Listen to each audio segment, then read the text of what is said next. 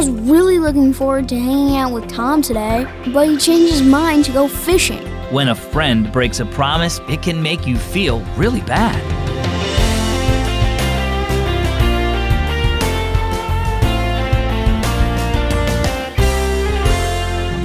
Guess what?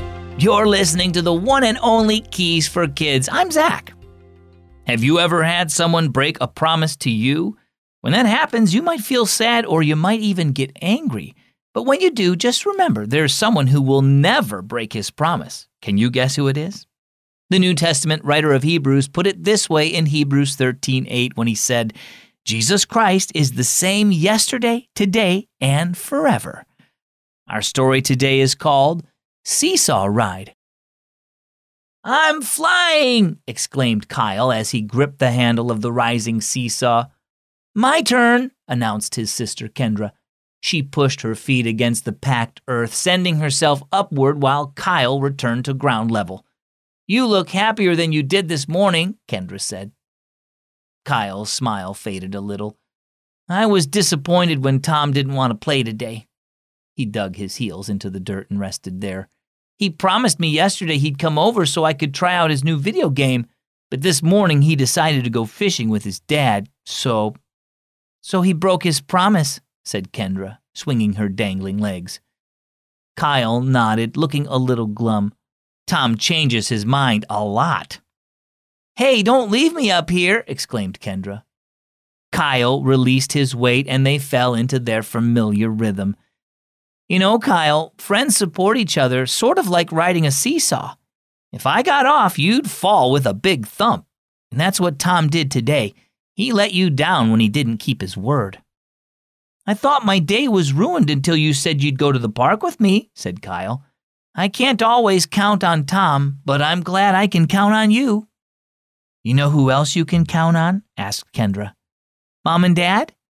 Yes, but I was thinking of Jesus. He doesn't change his mind or break his promises, even if we sometimes break our promise to follow his commandments. He's dependable even though we may not be. And he promises to forgive us when we make mistakes. So, should I forgive Tom? Kendra nodded. If you want to play with him, maybe having a backup plan would be a good idea in case he changes his mind again. Kyle smiled. I want to get off for a minute. Kendra stopped the seesaw in the middle to keep both sides balanced as Kyle left his seat. He sauntered towards his sister and gave her a hug. Thanks for being my backup plan today. So, how about you? Has a friend or family member ever changed their mind or broken a promise to you? It's natural to feel disappointed when someone lets you down. When your feelings are hurt, remember to turn to Jesus. He promises to love you and he'll never change. You can always count on him. Our key verse is found in the New Testament book of Hebrews, chapter 13, verse 8. Jesus Christ is the same yesterday, today, and forever. And our key thought, you can count on Jesus. Hey, Zach, how does God give us talent? Hi, Hudson. Thanks for sending me your question.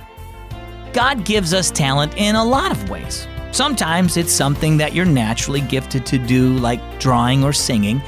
Other times it's something you might be very interested in, but it takes some time to get better, like playing an instrument or fixing things. Sometimes your talent even comes from your parents. For example, I used to watch my dad fix cars, and then he showed me how to do it, and now it's something that I'm pretty good at too. No matter how you received your talent, remember this, it's a gift from God. 1 Peter 4:10 says, each of you should use whatever gift you've received to serve others as faithful stewards of God's grace in its various forms. So, think about it. What's your talent? I'm Zach. Thanks for listening to Keys for Kids.